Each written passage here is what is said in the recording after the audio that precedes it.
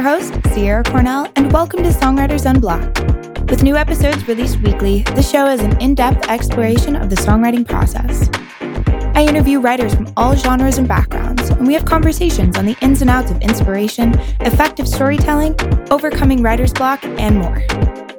From the nuts and bolts of songwriting theory to the emotional side of putting your hopes and fears out into the world, I go deep with each one of my guests to uncover what it means to be a songwriter.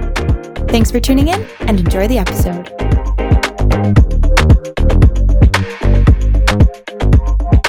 Sophie Truax, pronouns they, them, is a 22-year-old queer songwriter and artist originally from Seattle, Washington, currently based in Los Angeles. With a focus on concept-driven, left-of-center lyrics, they write in a variety of genres in addition to releasing music on their own artist project. Hi, Sophie. Welcome to Songwriters Unblocked. Thank you. Thank you for having me. Of course. Great to have you here. So the first question I ask everybody is, what was the first song you ever wrote? Ooh, I think that there were definitely some strange songs before the first song I actually wrote. I found a video the other day when I was I think 9 or 10 of my best friend and I. We wrote a song about eating an entire jar of pickles in one go. It's things like that. It's technically maybe that's the first song that I ever wrote, but the first song I actually wrote was when I was I think 15, and it was called Whatever Happens, and it was whatever happens for a reason. Deep. Really deep. I wrote but it true. But true, I guess. I wrote it on the ukulele during my 2016 ukulele phase. Right. Of course. Everyone had one of those. Yeah. Mine was yellow. Oh, there you go. Yeah. There you go. I also had a Riptide moment. You got to go through all. Of course. Ingrid Michaelson. Yeah. Oh, yeah. All of her songs on the ukulele. You've got to do it. But I think it was that one. I wrote it in Montana. I was at my family's home, and I had written a lot of poetry, and I think I was feeling extra pretentious, and I was let me take my ukulele, put this little one to song. But yeah, I ended up making a really bad garage band demo for it. Oh yeah, which exists. Can we hear it? Oh my god. I want to make a secret playlist for this podcast of everyone's first demos. You should. I feel that would be humbling and inspiring and just a great collection to have. Oh, you should do it. I'll send mine to you. If you want the secret playlist, let me know in the comments, because really I feel that would be in high demand. You have to especially put yours when on it too. Oh, of course. Okay, yeah. I'm excited. See, I didn't record any of my stuff until much later. I didn't do the GarageBand thing. It was very scary to me. It didn't go well when I did do it. But right. Yeah. Wow. So these first little kid songs where we're writing about pickles, right? Mine was my baby brother was born when I was 7, and he had hiccups a lot. So I wrote a song called Hiccup Baby. Hiccup Baby. That sounds like an indie band name. Hiccup Baby. That's so hey, true. Hiccup Baby. Hey, come to our shows. We're on Bandcamp. Only Bandcamp. We're only on Hiccup Bandcamp, guys. Only on Bandcamp. If anyone wants to start an indie band with us, let us know. Literally, because I would be down for a Hiccup Baby indie band. Let me know. It's a side project. Yeah. So, these first songs that we write that are kind of half songs, and then we eventually at some point write our first real songs, and I put that in quotes because what is a real song? What is a real anyways song? Yeah. And everyone I think has different stages, and it's so fun to hear what everyone's answers are to this, because I just think it shows so much about how we grow over time. So I'd love to know from the pickle song to the angsty ukulele song to where you are now.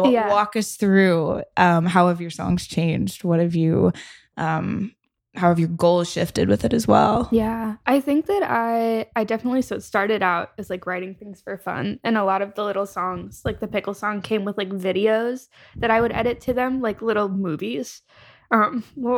Yeah, which is fun. So it started out as that, and then I think once I started writing my angsty poetry as a way to get things out, I kind of married that with, I'd grown up playing classical piano. Mm-hmm. So and I hated classical piano. Yeah. As much as I wanted to like it, I would never practice or do anything. Right. It feels too constrained. So like marrying that with being able to like put all of my little feelings into words was really nice. Mm-hmm. So I started writing more stuff like that, and then on the ukulele. And there was like a period of time where I was like, I'm never going to do this for a living. It'll just be my embarrassing little hobby that no one can know about. But I then started like putting stuff up on YouTube a little bit, which has been wiped from the internet, by the way. If you look, it's not there. Sorry to say. But when I moved out here, yeah, I had to purge the internet. Like, because one of my students found me on YouTube. He was like, oh, that one song was so good. Stop and I was like, oh, no. I'm glad that you thought it was good. But then I realized what was up there. Oh. And there's this one account that I had with a friend, and her phone number was attached to the Gmail account that we posted it through. It took months for me to get this down. It was a nightmare. Oh, gosh. But anyways, it's sad that we can't see this, but I also totally understand. Such a huge bummer. Oh my gosh. Yeah. I started making like GarageBand demos a lot. So there was a lot of that. Lots of beats that were not good. A lot of them they were like weirdly lo-fi beats for a while. I was doing like jazzy chords with like lo-fi beats. I think the like first sample pack I got was like a lo-fi beat sample pack. That's great. Which doesn't make any sense with the style of music that I make. Or especially that I made then. But I like used that a lot. And then I went to like, I don't know. I there was a period of time where like I went through like a weird relationship in high school, and I didn't write for like 2 years. And then I went through my first little breakup, and I went to this songwriting camp like directly after, called Idlewild, which was great in California. And we were only there for like 3 days because an arsonist set fire to the forest like next to it. What? It was not great. And you can look it up. The nice thing too is that the mayor of the town is like a golden retriever. Yeah. They have like a golden retriever mayor. I've heard of this. His name is Max. I don't know what's happening with Max right now. I think there's been a few Maxes. Okay. Like carrying on the Max legacy. Yeah. But in the town with the dog, it was like in that, and it was through a school. It was really cute. Before we had to leave because of arson, it was really great. The school itself is like so pretty, and I was in a bunch of different little baby sessions with like a bunch of other people, which is so cool. It was really neat. So I did that a little bit, and then I was like, oh, I'm doing this like for college, and I applied to like other places for poli-sci. But then I was like, I'm gonna like throw out a few music applications just in case. And then I ended up going to college for music, which is kind of when it got more. The songs they went from jokey to like angsty to I don't really know to like a little more career oriented. Right. I feel like that career oriented shift is important if you're gonna be out in LA and doing it. I think I don't think honestly that I had that shift until like 2 years ago. Like it's a weird shift to make because there's like a weird amount of like I don't know, it feels big but in a fun way if it's something that I think you start to realize the reality of doing this for your career where it's not that like you like I think a lot of people feel boxed in by it, but for me it was actually really freeing because I was like, oh wait, I have a purpose, I have a point, like there's a reason that I'm writing these songs and like it's not just to fulfill some like creative desire, which I think is still valid, and I think you still need to write those songs, but it also felt very pointed. And I still feel that when I'm like writing with artists where it's like, okay, I have a mission. Like I'm writing a song about this story for this reason, and it's going to help this person's career. And I just found a lot of like excitement and purpose in it when I did make that shift. It's special. Yeah. Yeah. And I think you can still obviously write your pickle songs. There's always the pickle. There's always going to be the pickle songs. Yeah. But at the same time, like just being realistic about what songs are going to fit in the lane that your career is. Yeah.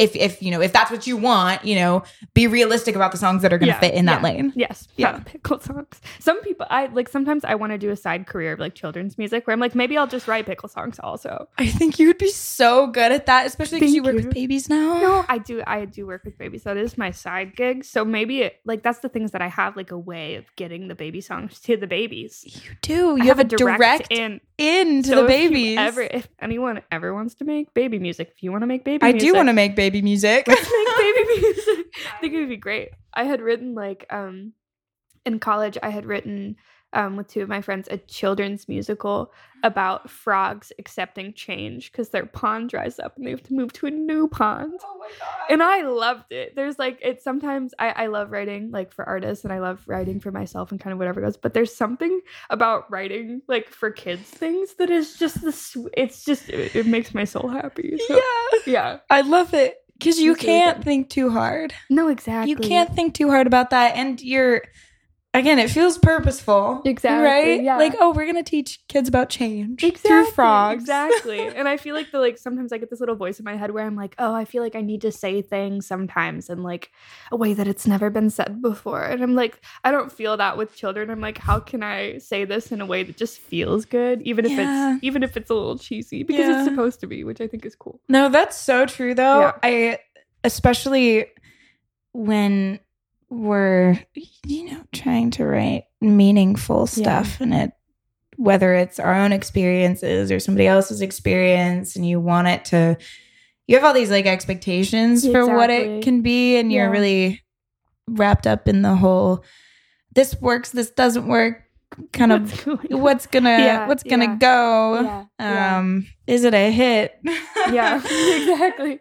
With kids, everything's a hit, right? No expectations. Yeah, exactly. One of the songs that we play the most at my work, we open every class with like everybody clap. And it goes, everybody clap your hands, clap your hands, clap your hands. And I'm like, you really can't go wrong with a good everybody clap. Right. There's you just have to clap your hands. You just gotta clap your hands. You just gotta clap your hands. Yeah. No, 100%. So we went from pickle songs to some more like angsty garage band demos to real songs. Yeah. Kind of in music school. Yes. And how did you kind of get to where you are now from college? Yes. So when I went to Berkeley, I was like, I'll go for songwriting. I didn't realize I was auditioning on Voice when I auditioned on Voice. And then because I had never really taken singing lessons before. Like I had maybe like a month before my audition or something like that, just in case. I was like, I need to be able to like not sound horrible because I'd mostly like written and sung to myself. So I was like, I don't know. But I ended up, I auditioned on Voice, I guess, because I played on guitar and I was like, I guess I'm singing on Voice, so I'll say Voice. And then they said, you're admitted for Voice. And I said, oh no. But here I am. Yeah. So I like got to Berkeley and it was, you don't get to like take songwriting classes right away. Yeah. I was taking voice classes though, so I was like my voice lessons, and I was like, this is not what I want to be doing. Like I do like singing, but I had like a lot of imposter syndrome surrounding that. So I was like writing songs and then having like my friends sing them, which is the coolest thing ever because I had never had like anyone else sing my songs before. That's awesome. So my friend, I remember I wrote this weird, it was almost like an early 2000s like pop R&B ballad. I don't know what it was, but I had my friend Tianon sing it, and they did like such an incredible job. And I remember like watching there was a video of them singing it, and I was watching it back with them, and I would like, it brought me so much joy. I'd never like seen anyone sing my music before, so it was really cool. And that kind of through that I started like writing more, and then through different like I had like class ensembles where I would be like writing things where like sometimes other people would sing them, which is super cool. And then I took the Cara Diaguardi camp thing at Berkeley. Classic Berkeley pipeline, which is funny. I had written like I had 2 songs that were like, because I had been writing a bunch of folk stuff and I was like, oh no, I need pop for this. Like, I need something pop adjacent or I'm not going to get in this class with my like weird, really long form refrain songs. So I was like, I don't think she's going to like this. And I had written one weird dark pop song that was like modal for a harmony class as a final. It was like my harmony 4 final. Sounds like a harmony 4 final. Sounds like a harmony 4 final. But it was I wrote this weird like sexy dark pop song that was modal, and I was like, my poor harmony teacher had to listen to this. It was frightening. That's hilarious. This like beat that I had made and everything was just strange. And then I had written this like really like stripped ballad about like drinking that I had written, and I submitted them both, and I was like, they're not gonna like the drinking one, but they'll like my little pop song. Yeah, I don't think they like the pop song. They only like the drinking one. But I like started the class because of that, and that was kind of like I had one kind of like fluke session when I was like 15 that I had been doing like a weird acting tangent, and I had met Sherry Short through that. An incredible writer, but she had like, I had flown to LA and we had done like one session together with the producer, and I had done that, and that I was like 15 then, and then I then got into the like weird relationship, and I was like, I can't songwrite, so that like derailed me from the session thing. But this was kind of like back into like sessions where I was getting my stuff produced out by like other people, which had never really happened before. It's kind of like a crash course in LA. Exactly. Yeah, which was really nice. The first song, like the first week of the Kara class, the song that I did that week ended up being my first single. That's like the first song I put out. No way. Yeah. It's called Things You Do to Me, but I had written it, the like first session of it was with Willie Sinclair and Lindsay Dunn for the Kara class. And then later Grace Meredith came on when we finished it for like first 2 and like just wrapping the song up. But I had done that, and I was like on such a high from like all the different sessions that I was like, oh, I think I could do this. Like this is real. Yeah. This is great. So I started doing that all the time, and then writing in like Berklee sessions outside of the class itself. Yeah. Which is great. And then I had ended up doing with those demos, because now I was like, I have pop demos now. I can do things with them. I had submitted to like the Berklee A&R office hours. Yeah. Which was like a newer thing. And then that was how I met like most of the people that I work with now, like out in LA, which is kind of crazy. Yeah. So I was like writing, doing all of that, and then I dropped out like a few months after the Kara class. I didn't know you dropped out. I dropped out. Yeah. Whoa. Crazy. I went a little bit like too long in Berklee to justify dropping out. Like I was part-time for like a lot of it. Yeah. But I was there for like 2.5 years, and then I dropped out. No way. Yeah. I had no idea. Like, I'm moving to LA. I know like 3 music business people now. I feel justified. Like I can do it. Like I'm getting a publishing deal right in the next week, right away, which is like ridiculous. Yeah. So now I've been out in LA for like a little bit over a year, and yeah, like doing it. You're doing the thing. So for our listeners that don't really know how sessions and all of this works in LA, walk us through it. Yeah. What do you do on like a day-to-day basis? How do you meet more people? I mean, you got a lot of your initial connections through Berklee and through this class, but once you got out here, what'd you do? Oh gosh. Well, I like on a day-to-day basis now, I'm in sessions like most days. I don't have, a lot of people out here have like publishers or management. I don't have any of that yet, so I'm flying by the seat of my pants. But aren't we all though? No, it's so true. I'm scheduling like all my own stuff, but a lot of the people that I work with, like outside of Berklee, I think the nice thing about LA sessions and things is that I find that like everyone wants to help each other, and like if the music is good and like people just like your vibe and like hanging out with you, then I feel like it kind of like spreads. So like totally, it's like making friends professionally, literally. Yeah, which is really fun. And I'm like lucky enough that I get to work with like a lot of people that I just like spending time with, and that I also write well, like you. Yeah, which has been so great. I know it has been, and it really is like. I think one of the first like Jesse and Friends shows. Jesse and Friends, for those of you that don't know, is it's a songwriter showcase that Jesse Thomas hosts at Hotel Cafe in LA. Great. It's like the most like crazy thing because you have songwriters who have written like the biggest songs ever, and they're just in this tiny little room, and like you would never have, unless it's the Grammys, like all of those artists don't show up at one spot ever.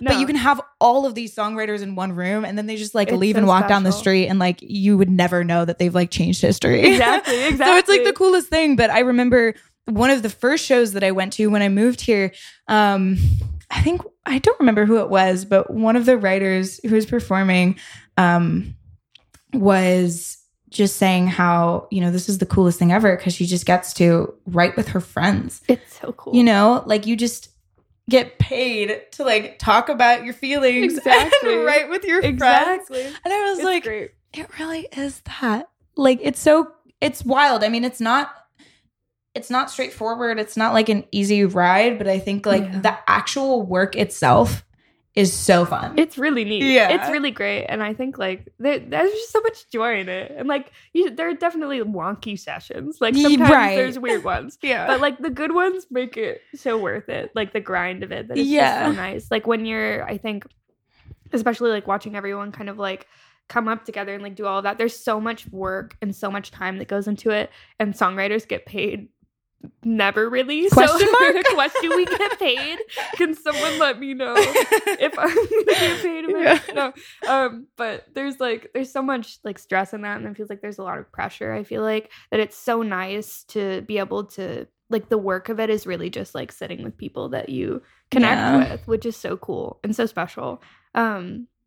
So that's been really nice. It's been like a lot of that, or I've gotten like my music will get sent around, or it'll be like, I feel like a lot of the I don't know, it's been really nice. There's kind of like a weird mix also of like a lot of the times I'll do sessions sometimes that are like for pitch, so I'll be like writing with the hopes of maybe another artist cutting it eventually, which can be a little aimless like if you don't have a publisher like pitching for all of that. So that's its own game of sorts, but it's that, or like writing for artists, or like writing if you have your own artist project. Like I do that sometimes here, and I have written for mine, which has been really cool.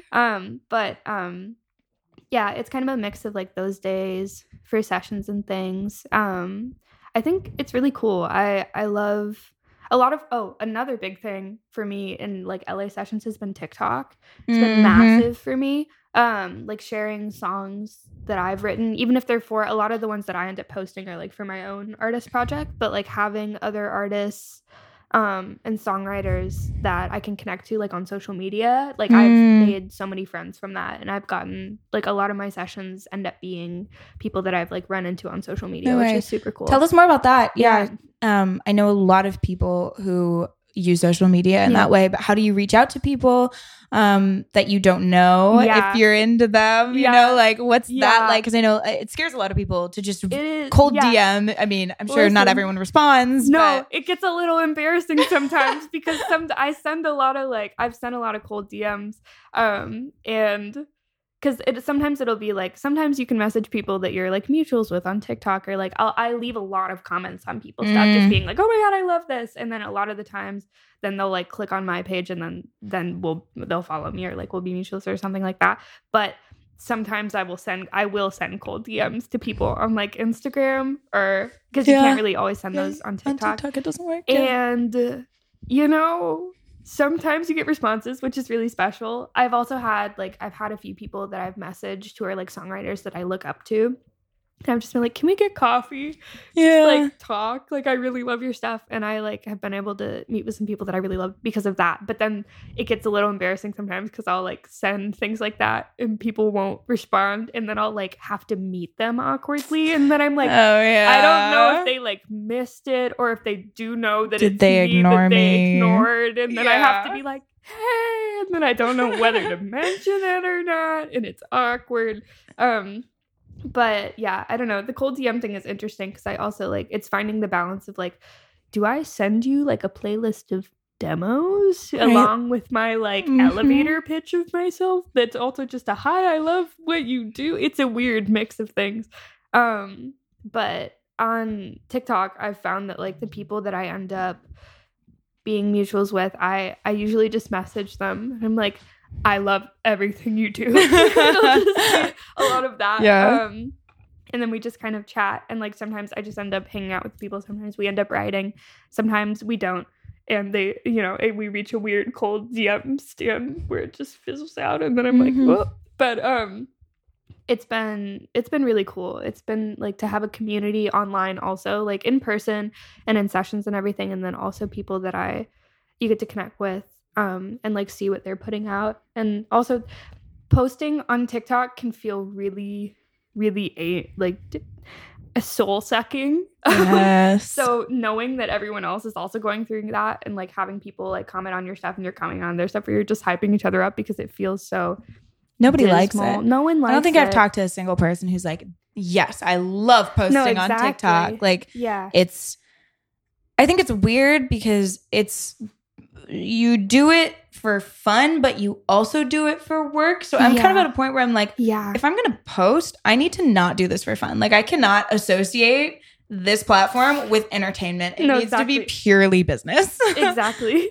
Yeah. I think I definitely like, it's a weird amount too where I'll like see my screen time at the end of the day and I'll be like, how much of this can I justify as work?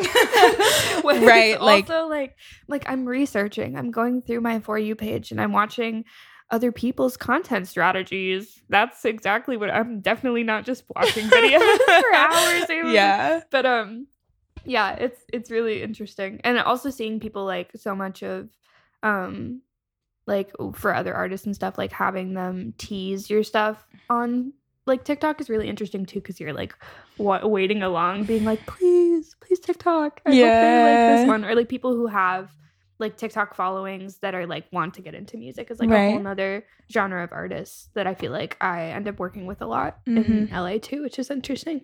Yeah, it's fun. Yeah. No, TikTok is big, and I feel like it's where a lot of sessions kind of start, you know, because labels or managers or publishers will find people off of TikTok and then they'll put them in sessions with you and then it's almost you're in to their relationships if they like you. And it's a bit of a starting point for a lot of people. It is, which is really nice. I think like so much of this industry, like everyone says the thing where it's like, oh, it's all about who you know. But like it is so true. Yeah. So much is so true. But TikTok gives you like an in that I feel like, you know, like a chance to kind of connect with people in a way where you might, you know, there was a lot of walls before and there still are. Yeah. And it's not even about having a lot of followers. Yeah. I think that's what I've learned recently is it's about your portfolio. Yep. You know, it's a place to put your portfolio that people can find. Yep. And they can find you independently of whether you reach out to them or not. Exactly. It's, you know,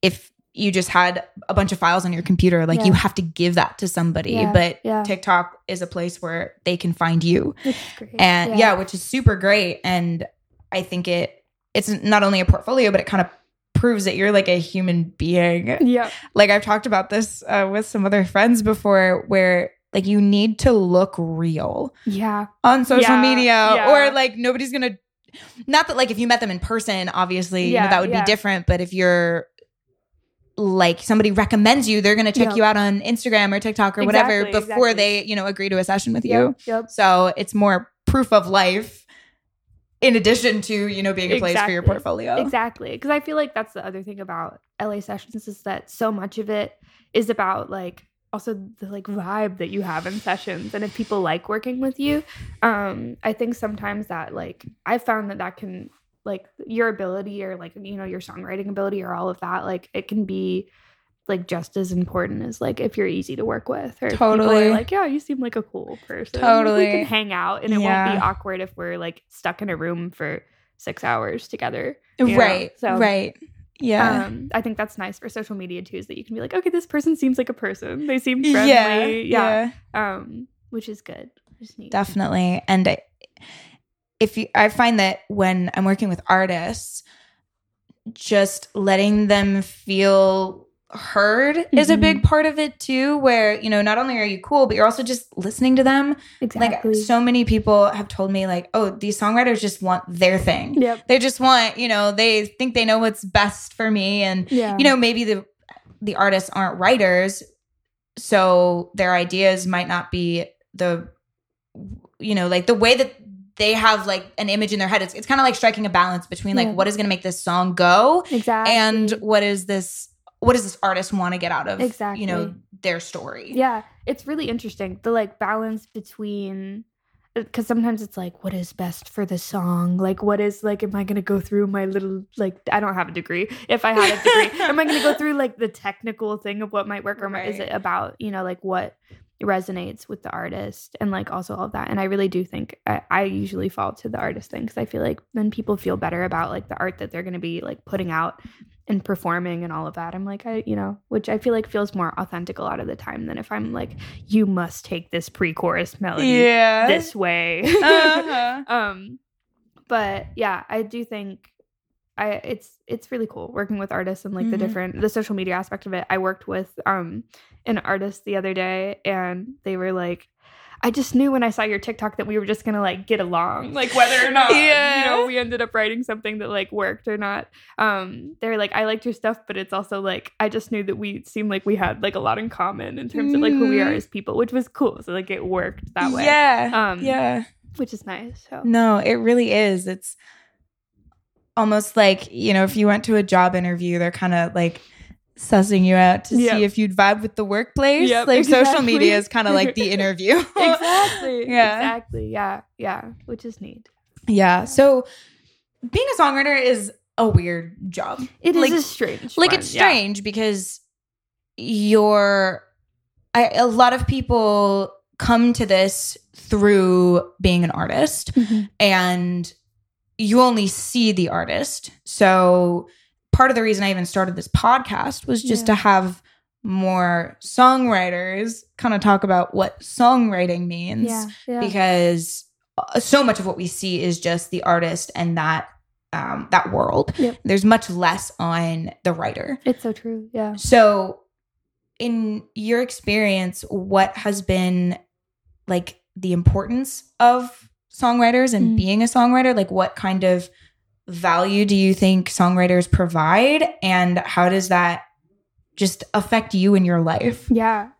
I think that like for me, when I first started writing songs, the like power of being able to put something that you're feeling like into words and like articulate that is just like so special. And there's a whole nother level of it when you're writing for other people that's like, it's almost like therapy. Like you're like therapizing a little bit, but in a really cool way where it's like you can take someone's experience, like an artist's experience, and you can help them like put it into words in a way where they feel like connected to it, and like they haven't been able to like express that before, that I think is like super special. So there's the layer of like, having the artist put that out and having it resonate with other people, but there's something just like so special about sitting with somebody and having them be like, oh my God, I've been like trying to say this thing and I couldn't have said it, if we weren't like sitting here, and which is so cool. Yeah, it's really cool. The back and forth of that I think is really special, and it's just like so personal, like to have somebody let you into their world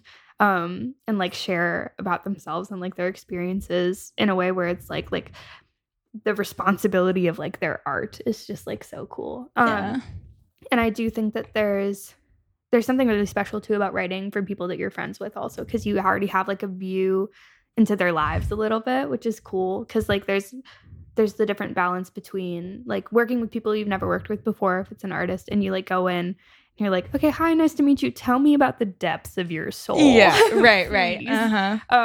Or like if you know somebody a little bit better and you've had like, you're either friends with them before, you've had like a few sessions, just like the natural flow of being able to just like understand where they're coming from is really cool. And I also like, I don't know, it just makes me so happy. I'm so happy when people are like happy with the things that we make, just because there's like a layer of pride where I'm like, I just like it, being able to like help somebody in their like artistic journey just makes me so excited. And there's also like, I love being a songwriter and listening to the songs that other people have sung, because a lot of the times I'm like, I don't want to hear myself do my own thing, and like sometimes I do, but like listening to like demos where it's like all of my friends and I have made this and it's like our little child, and like having an artist sing it is just so cool. You're like, whoa, that just takes on a completely different life. Yeah, which is really neat. Yeah. And I do love that. Yeah. I totally agree. I have this artist that I've been writing with. She was literally the first session I ever had. That is so cool. Yeah, where I was like, it was like, you're the writer, she's the artist, you know, write something. That's cool. So we've been working together forever, and I know so well what is going to resonate with her now. Exactly. That we barely have to talk anymore. Yep. It's unspoken, and it's so cool. It's such a different way of relating to people too, where it's so like, unless you're a therapist, like literally nobody else just sits down with you and tells you these things, and you get so nuanced, and I think you get to understand just people and humans better. It's a strange thing, because you're like, I'm not here to fix your problems. No. You know, you can't go into these conversations and be like, well, this is what I think you should do about it. Exactly. Because that's not the point. The song isn't like meant to be the solution to the problem. The song is just meant to like go into the problem in a different way. It's like a snapshot. Yeah, it's a tiny little snapshot of whatever this person's experienced or you've experienced, and it's very cool. It is really cool. Yeah. They're definitely like, it's interesting too, because like whether you're clicking with people or not, there are like times where it goes really well, where like this is the hard thing about songwriting sometimes, is that I feel like when things go well and when I'm able to like help an artist articulate what they wanted to say, I'm like, this is the best day ever. Everything's great. But if I go into a session with somebody that like maybe I don't click with super well, or like we haven't written together before and we just have different paces of things, or like I've never experienced anything like what they're talking about in the song, is that like if the artist isn't like super excited about it, I'll be like, oh my gosh, who am I? I know, like, oh my God, I suck. I will never write another song again. No. I'm like, it's so funny, because I feel like there's little, like with this, at least for me, there's like pockets of just like pure joy that I will get after writing an incredible song. Like there's nothing like it, that I feel like I'm going like pocket to pocket of those things. And when they're like tough session days, or like, you know, you just don't click with somebody creatively, I'm like, this is the end of me. I don't know what to do now. And it like always ends up working out. You know, there are just some people that you work well with, some people that it's like just not a great fit, as like literally even from like a friendship point of view. Like kind of the same, like, oh, my life experience, you know, your life experience, we just don't like click in that way. It doesn't line up. It's rare to have like really bad sessions, I think, but it is going to happen, and it is inevitable. And I don't think the point isn't to resonate with everyone. Exactly. Like, you know, in a way, we're kind of like interior designers.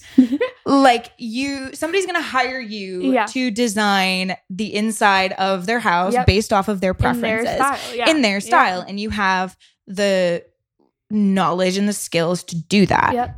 But not everyone's going to vibe with your style, and you're not going to vibe with everyone's style. Like if somebody wanted, you know, like cheetah print design, like I don't know what I'd do. Like, I don't like that. I guess I'll try, but I might not be the person for the cheetah it. print you're looking for? You want all cheetah print inside? How do I pick the right cheetah print if I don't like cheetah print? Do you want it to be colored? Exactly. Do you want it to be? Do you want a splash, or do you want cheetah print everywhere? Because I don't know. Right. Yeah. On the other hand, if somebody wants like a little like, you know, plant vibe, like, you know, I'm there. I know which plants. You want brown, you want green, you want earth tones. Like, I'm so here for you. Exactly. Yeah. That's a great metaphor for that. It's really good. It's so true though. I do think that like bad sessions are rare, but they do happen sometimes. Yeah. And I think you learn through them. Like some of the worst sessions that I've had have always been good learning. Very true. Moments where I can say like, oh, you know, like this, I learned how to interact with like this kind of person through this experience, or I got a good sense of what this genre is like that I'm never going to do, but at least I know what it is. I've experienced it now. I've experienced it now. Yeah. A lot of it ends up being like, I feel like personality management sometimes, which is really interesting. Like going into a room of people like who have never met before and like kind of being the like glue is really interesting. Like, so even when sessions are bad, it's like, okay, now I know, that's like one way, like in this room where like that vibe just didn't work. Like, how can I make this like a safer place for everyone where people feel like like it's more well oiled and like there's a rhythm to things. Yeah. That's something I've talked about a lot on this podcast is what is your role in the room and learning the room dynamics as like another skill of being a songwriter. Because I've been in sessions where I'm leading, and it's very much on me to direct the whole process. Exactly. Yeah. And there are other sessions where the artist does that or the producer does that. And I think you get really good at reading personalities and getting a sense of when things are off track, how do we redirect? When do we need to take a break? Exactly. Also, knowing when to call it. Yeah, knowing when to call it and also knowing when people need to eat food. Oh my gosh, yeah. It's a big thing because a lot of LA sessions will start at like 1. Yeah. And people will like I mess up the timing of things. Like when you're running around and doing all the things. And I was in a session the other day where we started at like 2.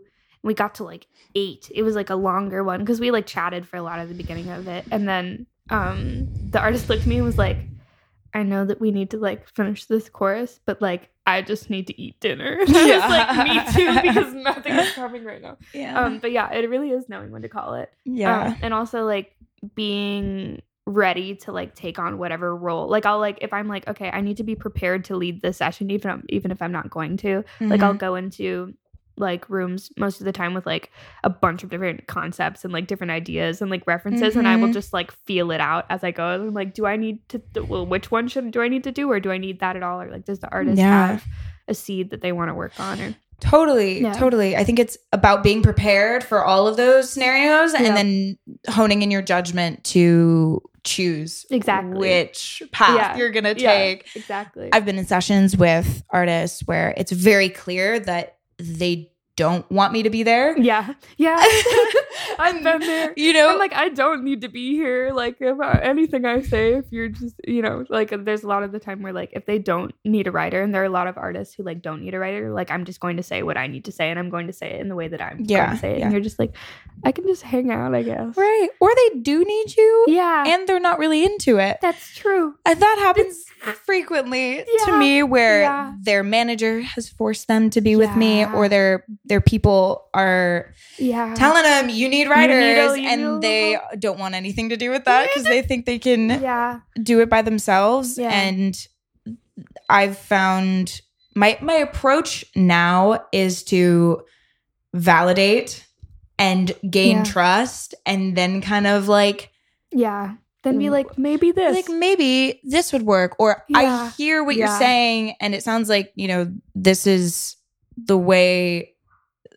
where your brain is, but maybe we could say it like this. Exactly. Yeah. And managing the artist's expectations along with, like I said before, what is like the direction of the song, and then also the direction that the artist is going in, because it's all an emotional game, really, and being able to feel out what's going to be received and what's not, because sometimes if you come in too strong and the artist shuts off immediately, like you're not going to get anything out of that. So it's a delicate balance. It is a very delicate balance. But you learn over the course of sessions, doing more and more, you'll start to realize what works and what doesn't work, and when you need to either, step forward, step back, all of that.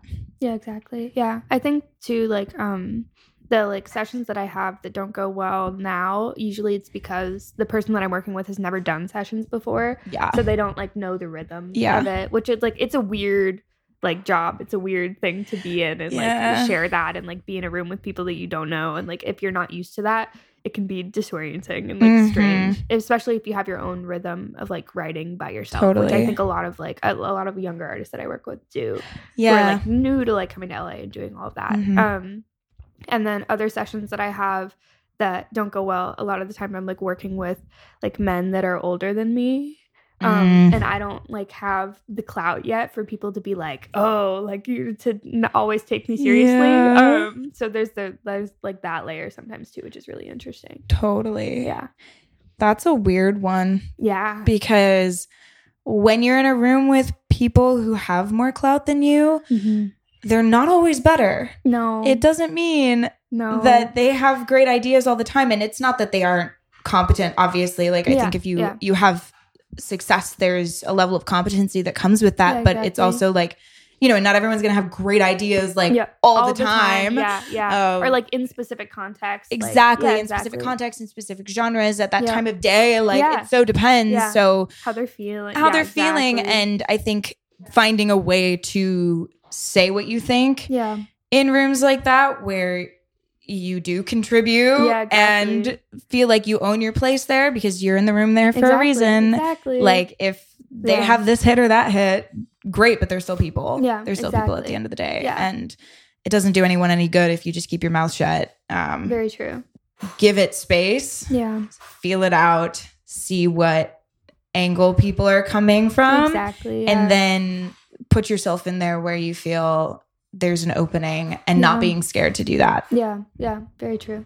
Very true. There have definitely been times too where it's like you kind of have to go through a journey for the idea to be accepted, and the journey's not always ideal. Like there'll be times where I'll suggest a line in a room with like a group of people that are like older than me that I don't know super well.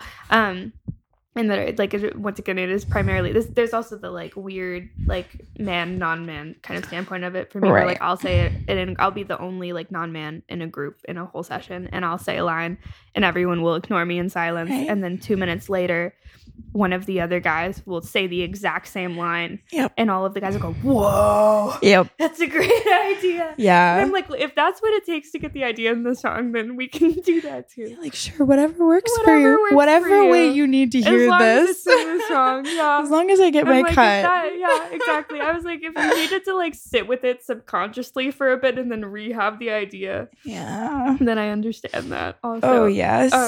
But I think that too, I feel like with that kind of thing, or like with people where you might not have the same like amount of cuts as them in a room, I think like the more that you work with people and they get to know you, I feel like the more people can just like respect your songwriting process, which is really cool. Yeah. Like it goes away from like the like cloud of it. Like it doesn't matter if I have a certain amount of Instagram followers after the couple of sessions. People are just like, okay, I like respect you as a writer and I know that we can make something cool together, which is cool. Like I think a lot of those sessions are more for the next session. Like you do the first session to establish some sort of relationship, and then you do the next session to like write a song. Write the song. There's also like the interesting in between of like going into a session and navigating writing with another writer versus writing with another artist is like completely different. Totally different. So it's really, really interesting. I find that like most of the time it's the weird like dance of things in that way when it's like with another writer. Because there's people have their own way of like going about things, and I feel like it's weird own like behind the scenes competition sometimes with like writing, which is funny because it's all like eventually like an artist is going to cut it and no one will have any idea that we've written it, but there's its own thing within the writing aspect of it. But I feel like when you're able to find groups of people that just like feel good, I feel like that's the most valuable thing. There's definitely some ups and downs in between that. Many ups and downs. Many ups and downs. One of just came to my mind as you were talking just about producers. Like, you know, you want to strike a good balance between like the producer writer dynamic because I don't know. There's this one session, and I know this producer like decently well, and we've worked on things together like a few years ago, and I knew the type of like personality and person that he was, and we didn't really vibe. But I was like, okay, it's been a hot sec. Yeah. We've grown, we've changed. Maybe it's different. And it was not different. And we were in a session, and he just kept giving writing advice. And it was me and another writer and him. Yeah. And I would say something, and he would be like, oh yeah, that's like almost it. That's almost it. Or like I would like mess around with melodies and he was like, no, that's not it. And I was like, I'm just trying on ideas. Yeah, I'm just give me a sec. Let give me a sec. Right now. And it was like kind of the thing where I would have an idea and then he would be like, no, it's more like this. And then he would say it, but it would be like super cliche, like really simple. And you're like, no, that's not it. And you just don't know what to do. Cause like he literally like the entire time just had like a guitar loop and like maybe I think it was like sort of the drum loop. It wasn't even like a full thing. And he was just there like trying to write the song. And I was like, dude, you're not a writer. Like step back. Step back. Know your place. There's definitely like some producers are writers and some producers don't write at all. Right. And then some producers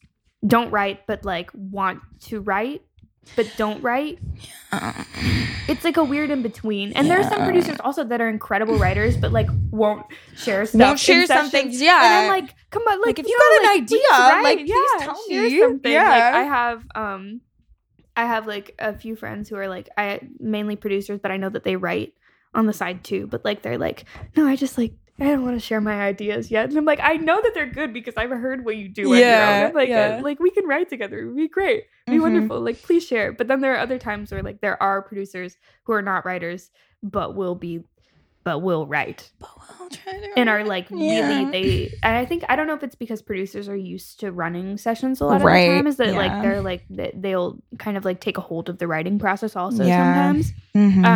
But yeah, it's interesting. And it's so person to person. Right. Yeah. Right. Totally. And I think it's a bit of a testament to the idea that we were talking about before of knowing what skills you bring to the table and what roles need to be filled and what roles don't need to be filled. Exactly. And being able to be honest with yourself about what your strengths are and what you need to work on and letting the other people in the room kind of bring out certain qualities in you. Like, for sure. I know that if I'm in a room with like a really good singer, like they're going to probably handle most of the melody and that's cool. Or like I will use what they have as a starting point. And this is especially true like in R&B sessions where it's so melody driven. And so like, you know, we're going to like Frankenstein this melody together before we even get to lyrics, which I don't personally love doing. But it is the way that a lot of those sessions go. Being able to kind of take more of like an overhead view of that and like guiding the melody, be like, okay, maybe we could try something a bit more rhythmic or, you know, go higher at this point. Can we add, you know, some more interest to this one section or whatever it is? And like, maybe I'm not the one behind the mic singing, but I can at least like guide that. Exactly, or maybe I don't need to guide it at all. And they're coming up with awesome stuff and I'm like hands off, like you go and I'll be here when we need to put words to it. Exactly. So I think, you know, whatever stage you're at, whatever role you take, whether you're the artist, the writer, the producer, like being able to look at your strengths and say, this is why I'm in this room right now and these are the qualities and the skills that I need to bring to this session is a really, really important thing if you're gonna be in sessions all the time. Yeah, I think also knowing when, like, I feel like a lot of the times, like, if you consider yourself a lyricist, like, you might go into a session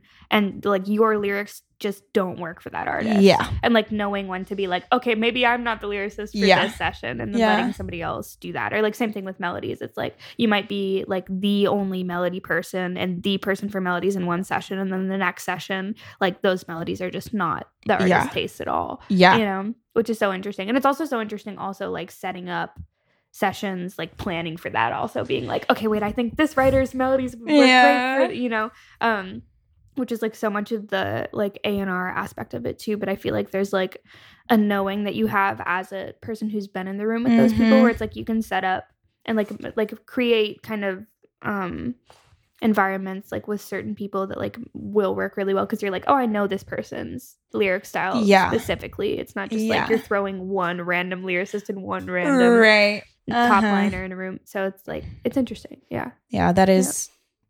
definitely the benefit of A&Rs and really their job entirely is to look at the strengths of the different people in the rooms that they're setting up and put people where they think they're going to do best at. And I've definitely had A&Rs who put me in sessions where it's like, just see what happens. Yeah. You know, like No, you're exactly. like the So only true. writer that can do this right now. Like, I just need you there. We need a person. We needed a human being to No, show up literally. to the room. And Literally. you're like, great, I'll be there. Yeah. And then other ones that are like way more intentional where you're there for like a really specific purpose. Exactly, yeah. And you got to be fine in both situations because Exactly. they're both going to happen. You got to be ready. I think that's too, I think a reason I work with a lot of younger artists also is because a lot of the writers that are more established, like on publishers' rosters, are older. So like having somebody who's younger that like an artist can feel like they can connect to in a room is like such a big thing. And then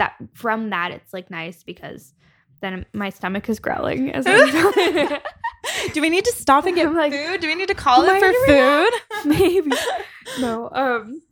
But there's like going in with younger artists, there is a nice like having somebody who they can relate to in a room where they don't feel like they're just sitting there with a bunch of adults trying to talk about like their life experience. Because that can be really scary. It is really scary. Like it's already intimidating to like go in, and also if you're the artist, there's already like a certain amount of like pressure on you for that. So it's like, what do you want to say today? Like, what are you, which is its own thing. But having somebody like there are sometimes where I'm just the person that's that age of the person, even if it's not my genre, from like a comfortability standpoint. And like sometimes it ends up working for the artist, like my style of things.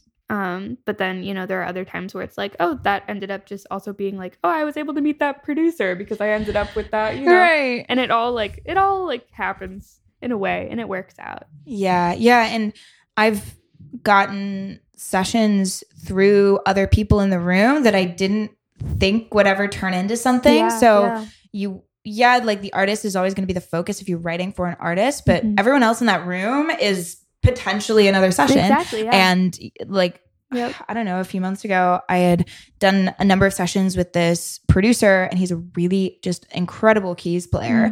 But he's, you know, also does some production stuff, but he was in that session because he was the keys player. And he hit me up like a few weeks later and was like, hey, I've got a whole bunch of beats. Like, you know, I want to work with you because you're a writer and I really like what you did in these sessions. And I just hadn't like, it never crossed my mind that like I would end up in more sessions because of him. Yeah. And it's so true. You never know what person really in that room or is going to hear the song, A, and then B, like what kind of network they have. And maybe that session that you're in isn't your vibe, but it's like totally, you know, your vibe matches someone else in the room, and then you end up in a completely different area because of it. So they can like think of you later too. Like I've had sessions where I'm like, oh, maybe they just didn't like this writer, and I like, you know, maybe like we weren't a great like click, or like, you know, we'll just work together that like one time, and then I'm like, you know, that'll be the last session. But then it'll be like, oh, they'll think of you like later on, like months later, and they'll be like, oh, I think you would be great for this,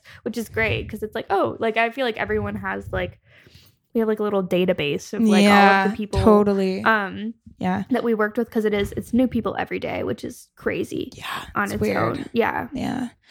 And it's doesn't necessarily mean that if, you know, the people aren't jumping out of their skin after that one session that they're not going to call you back, or that they don't have somebody else in their database that they think you're going to resonate with.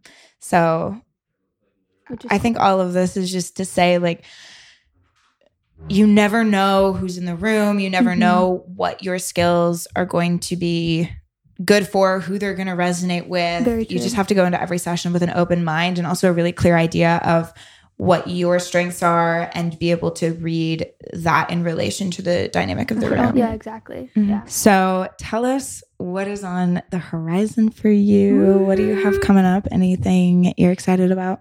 I mean, outside of like the interesting thing about it is like waiting for cuts to happen. I feel like it's always like you never know what's gonna happen. Stupid. I don't like to get excited about things until they've happened. Yeah.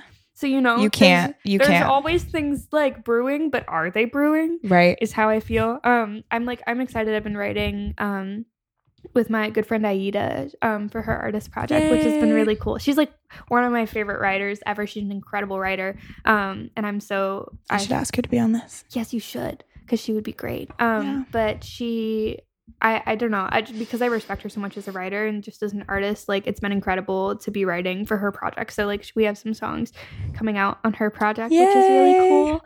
And then I don't know. I think it's interesting. I'm in my like mode of trying to figure out if it like what publishing might look like for me right now too. So I'm kind of like I'm in that dance, but I also don't have like I'm waiting for the cuts that are brewing. Yeah. So I'm like, do I have leverage yet to sign a publishing deal? No. No, I don't. It's a really weird spot to be in. It is a weird place to be in. Which I feel like we could talk about this for like another 30 minutes. Yeah. No, like, there's so much there. It's weird when your skills and experience don't match what is in the world. Exactly. And then you're in like this limbo space where you're like, I promise I'm good. Yeah, I promise I write good songs, but like you don't have proof yet. And it could take years to get that proof. And it's just a strange, very, very strange thing because you have no control. Like you go into the session and this is very freeing that you get to leave the song in somebody else's hands, but it's also frustrating because you have no control. You don't get to say when it's released, how it's released, if it's released at all, period. Like you just have to leave that up to the universe and the gods and the stars and whatever, and just hope that someday somebody releases one of your songs. Maybe. And can you release one of the good ones? Would be great. Right. Yes. Please release one of the good ones. The good ones would be nice.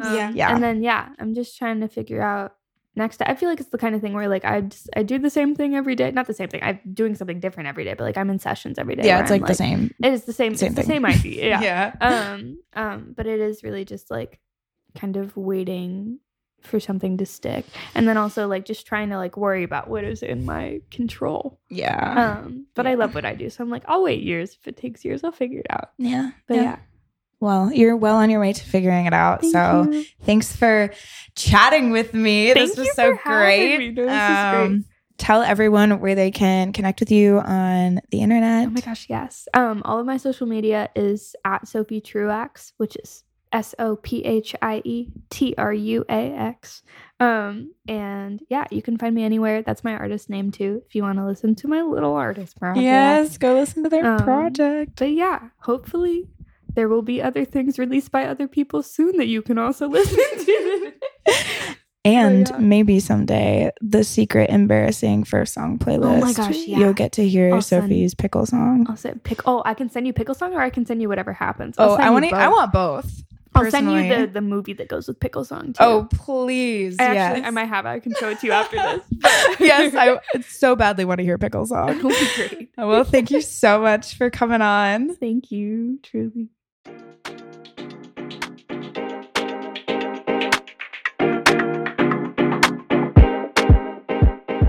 Another great conversation with Sophie. We talked about using social media to network, how to navigate difficult sessions, and the value of having a songwriter in the room, along with so much more. So go follow Sophie on Instagram at Sophie Truax. That's SophieTruax, and check out their music on Spotify.